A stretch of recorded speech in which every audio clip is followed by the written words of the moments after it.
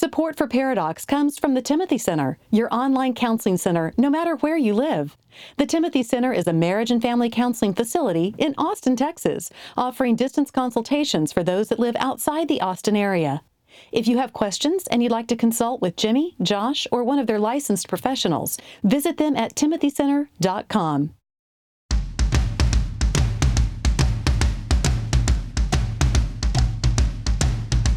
Recording live from Austin, Texas, a conversation about marriage and family that women will love and guys won't want to turn off. Dr. Jimmy Myers and Dr. Josh Myers are a paradox. Welcome to Paradox, everyone. Hey, everybody. I'm Jimmy. And I am Josh. Yes, you Today, we are joined by Jason Kovacs. He is the pastor of care and counseling at the Austin Stone here in Austin. He is director of ministry development at the Abba Fund, as well as director of the Austin Stone Counseling Center. He has contributed to Reclaiming Adoption, a book by Dan Kruver, where John Piper also contributed. Jason, welcome to the show. Hey, thanks for having me, guys. Thank you so much. You know, I got real excited until I saw how your name was spelled. I thought maybe you were kin to Sandy Koufax, the famous baseball player. No, but I hear that a lot, and I think there's a famous comedian as well, Ernie Kovacs. Oh, that's true. Okay, very good. Listen, I want to ask you, first, you've been at the Stone for 6 years now, doing several things, but you know, running their counseling center. So you're right in the thick of it with young families at the Stone. Speaking of which, do you have a beard? Do I have a beard? Yeah, because it almost seems like a prerequisite to be on staff. Okay. Yeah. I think I've got a beard. People ask me. It doesn't connect all the way. To me, it looks like you're trying to grow a beard. And that's what you tell them for years. Yeah, I'm trying to grow one. I just started. Okay, a couple of things, because again, I don't know if y'all allow people with gray hair in your church. But, yeah, definitely. Okay. Now, but I mean, just young families galore. That's why I was kind of excited to talk to you, because if anyone sort of has a pulse on young Christian families, it would be you. So when you're dealing especially with young couples, they haven't been married all that long, and they're already in your office, what are you seeing as maybe the number one struggle that young couples are going through that you see? I think that the number one struggle, I mean, there's probably a top three, but number one, I would have to say is for a young couple that just got married, hadn't been married that long, is just making the adjustment from being single and living a single life, which really, you're able to get away with a lot of selfishness when you're single. And not really know it, and so I see just a lot of young couples having to make that major adjustment to now having their selfishness pointed out or just completely exposed because they now have a spouse, and so from real small things to really big things, and so some couples do well at that, and some really don't do well at making that adjustment. Yeah.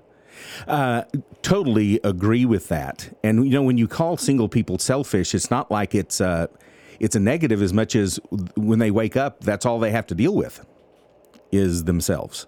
Exactly. Yeah. And I was right there with them too before I got married. And, it's why we hear people say, marriage is just so sanctifying and, in a wonderful way. Yes. And there's, there's sanctifying things about being single as well. Now, you mentioned that some folks, after they get married, they do better than others at adjusting to now that lack of the ability to be selfish in a way. What characteristics do you think separate those that have an easier time adjusting than from those that do not? I think one of the things I've seen is that in the couples that do better at making that adjustment are those that have really, at some point in their life, or they've grown up in a home or a family that has helped them develop humility, develop an understanding that, we're all prone to selfishness. We're all prone to just kind of see things through our own lenses. And so those that have either gone through experiences, grown up in families, or just the Lord has put them through a process where they've realized that we need to take our eyes off ourselves and humble ourselves, and we can do that, and God will do that too. Those are the couples that do well. That they're not surprised, or they're less surprised by the brokenness and the selfishness and the sin of their spouse. They've got a lot more grace for that because they themselves see it in themselves. So a lot more awareness, I would say, as well. Yeah, that awareness, self-insight, humility you mentioned. How much does individuals' family of origin play into that? I think a lot. It makes a huge difference if you grow up in a family that models and practices habits of humility and models forgiveness and repentance. A family and parents that apologize when they make mistakes, which every parent does. I mean, that just it goes a long way. I mean, that prepares. You think of our children. My children are 12 down to 7, and I have to kind of remind myself that my apologizing to them and working through stuff and all the stuff we do as a family, that actually is also preparing them for marriage, if they're going to be married. Yeah, and something that's sort of fed this is now the average age of getting married is now bumping up towards 30 years old. And so you have these people that have over a decade of single living, where I'm not sure, certainly in America, it's ever been that way, that people have had such an extended time between adolescence and getting married. And so how do you see the later the age of getting married plays into this whole idea of it's harder than to mesh those two into one? Yeah, I think that's a huge factor because you think about that where in the past it was you graduated high school, maybe you went to college, but then you immediately got married. Yeah. So you kind of never lived as a true single person. You've always maybe lived in your family home, and then you lived in. Absolutely, I was married the day I turned 20. Yeah. So I was a teenager one day, married the next. Yeah, so there's certain challenges with that, but there's also, I think, some benefit to that because for those that are single and don't get married until they're 30, I find they've built up so many habits.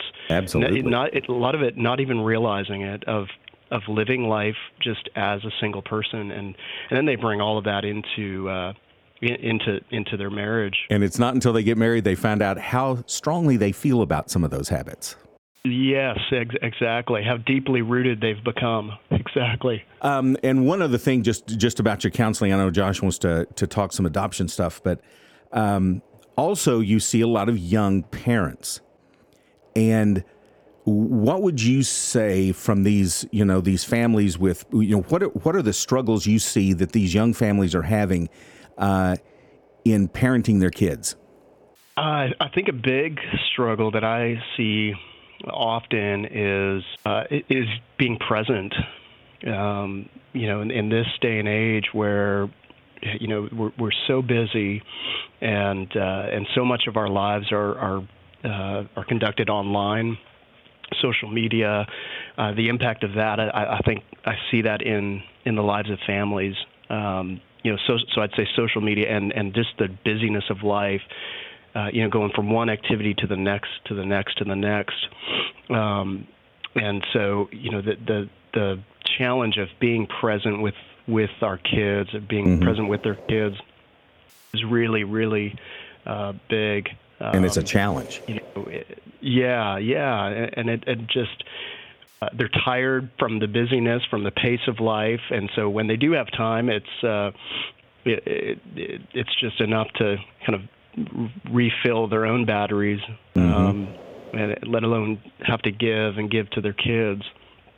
And so I see that as being just a huge challenge that we have to address. Absolutely. And so when you have a wife come in because the husband doesn't want to, and she says, he's just living such a selfish life. And again, it could be either way, back and forth. But, he doesn't seem to, consider me or the baby. He just makes these arbitrary decisions. What would you tell someone who's trying to fix a problem, first of all, solo? What is the best way to handle if you think your spouse is still living for themselves? One of the first things I try to determine and encourage them towards is kind of what does their community look like, and do they have community? Are they involved in the church? Do they have a small group or missional community? Because what I do find often is that folks that are struggling, a lot of times don't have a community. I mean, there's a lot of people that are struggling that do have community, but that really makes a major difference. So for a wife like you just talked about, who has got a husband who's resistant and just continuing to live selfishly, if they've got a small group or a community that can come around them, that's huge. I find, because they're then able to help walk with that couple through whatever it is they're struggling with. A lot of couples will try to just keep their struggles to themselves, and so I'll encourage them, share with the people that you're in relationship with, share with your church. Yeah, isolation's a killer. It can get messy, but that's going to be the best way forward. Yeah, good. So I'm assuming your community was huge when you guys started the process of adoption. Can you speak to that and just kind of overall tell us about your experience with adoption? Yeah. Our community was huge. We first adopted, going back almost 11 years now, and we didn't have any kids. We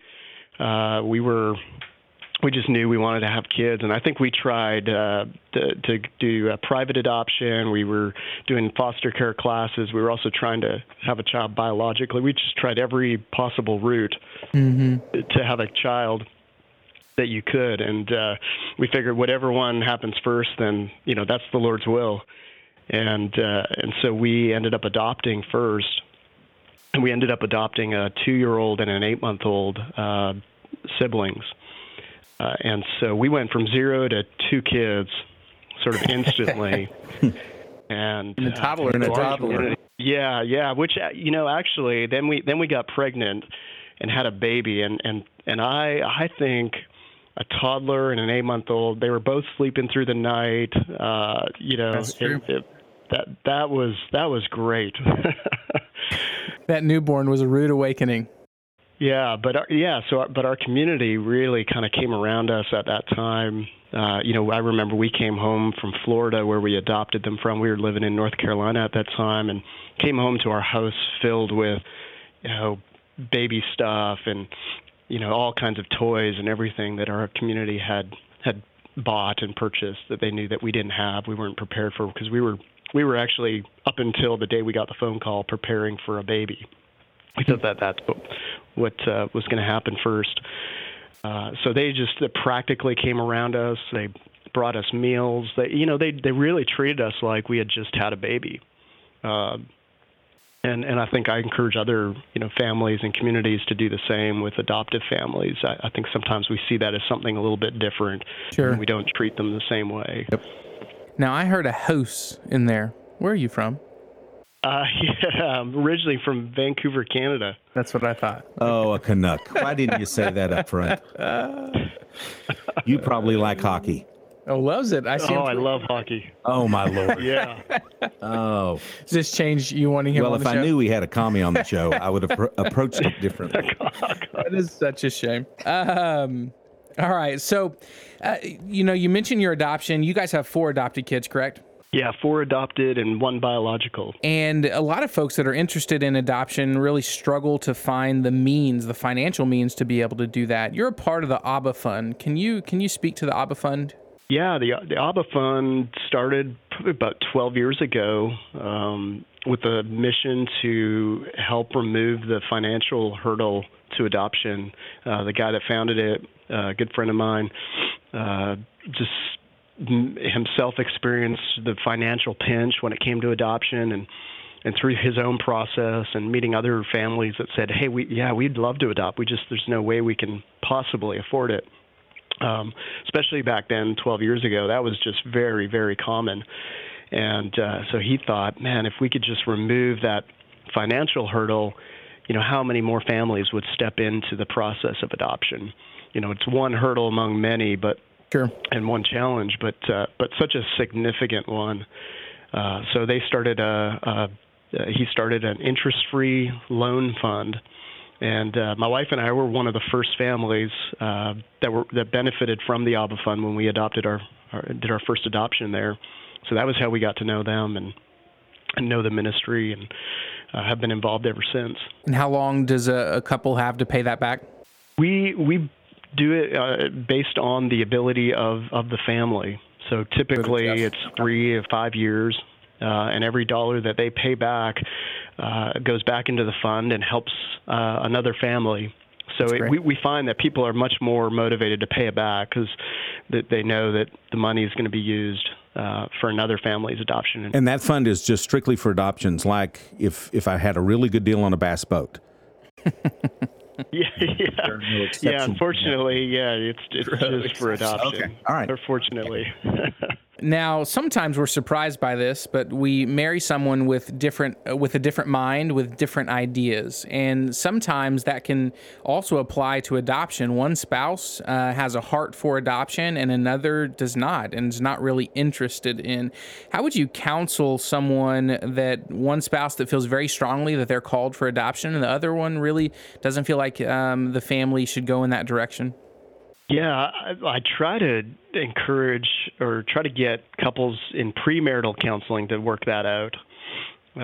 So the earlier we can have that conversation, the better, because that's such a major life decision, and so literally, I will. I think we've done a much better job of this in having that conversation in premarital counseling.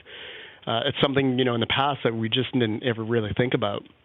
But I think a lot more couples now are considering adoption not as plan, B or C if they can't have biological children, or if, in vitro fails, then maybe we'll do adoption.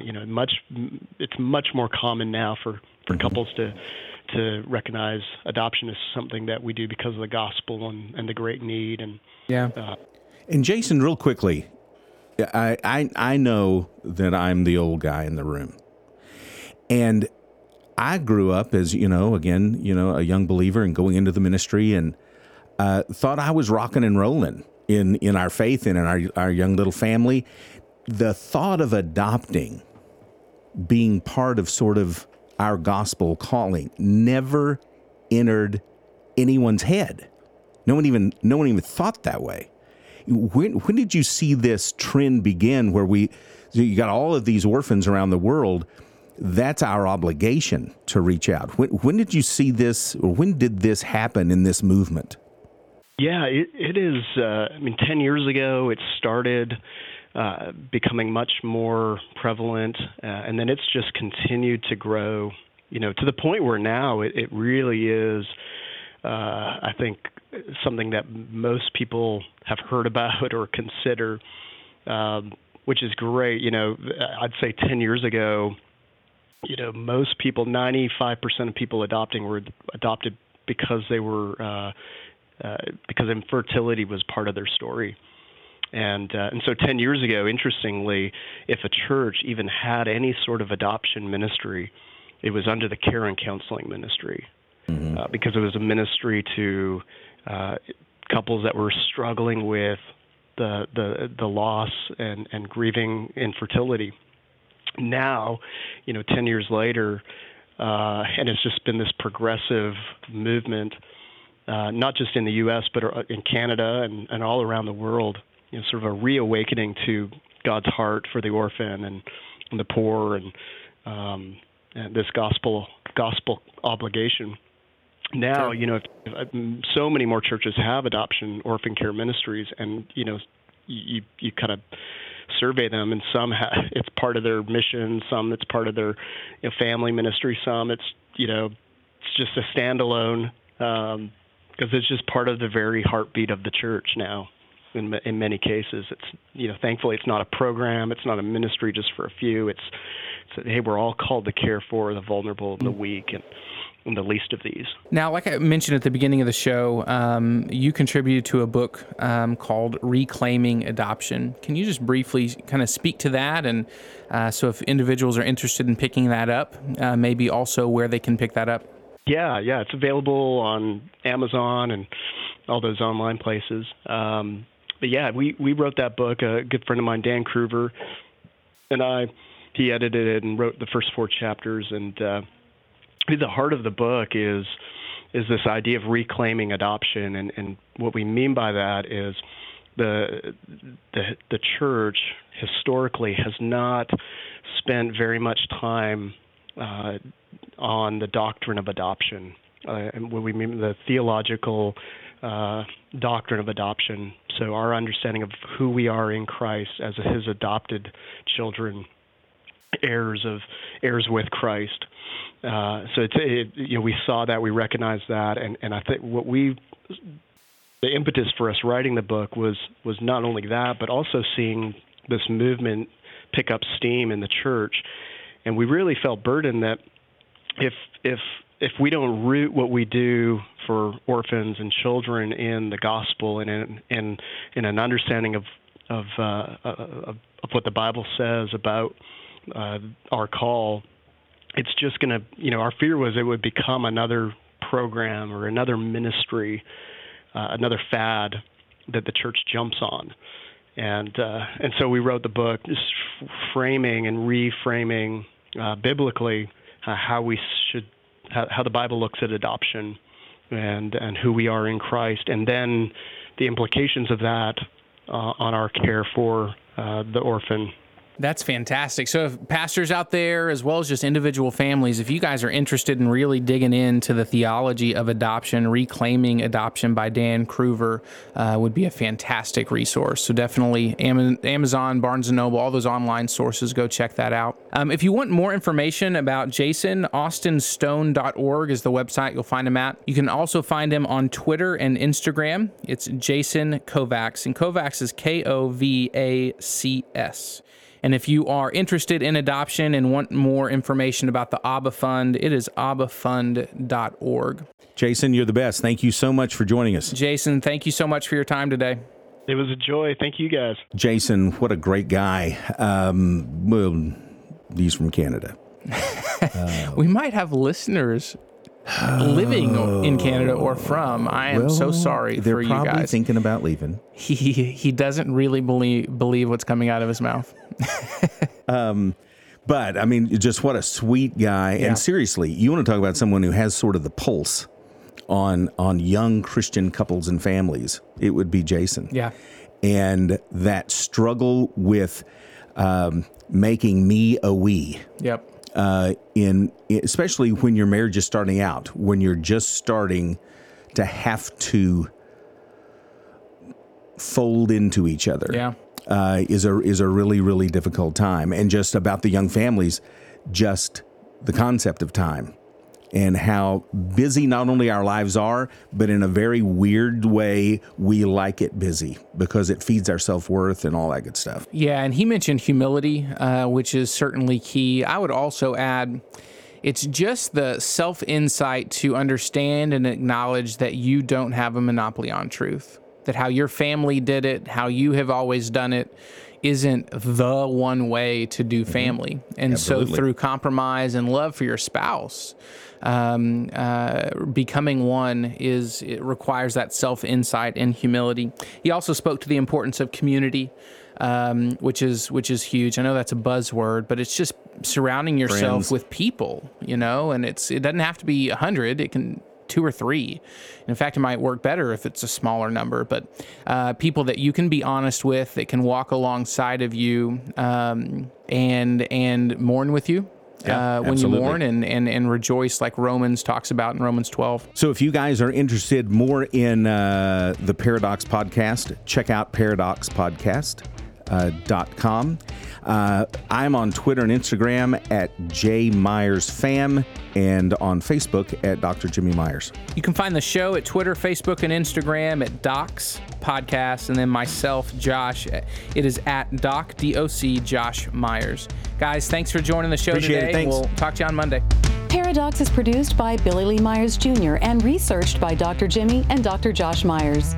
For more information about our Paradox evangelist, Julie Lyles Carr, go to julielylescarr.com. If you want more details about what was discussed on today's show, go to paradoxpodcast.com. Next time on Paradox. Beth and I got married the day I turned 20. We didn't know what debt was. You just didn't think about it. Outside, you told me stories about pulse cards. Oh, yes. It was like magic. Free money. You would put this plastic card in a machine and it spit money at you.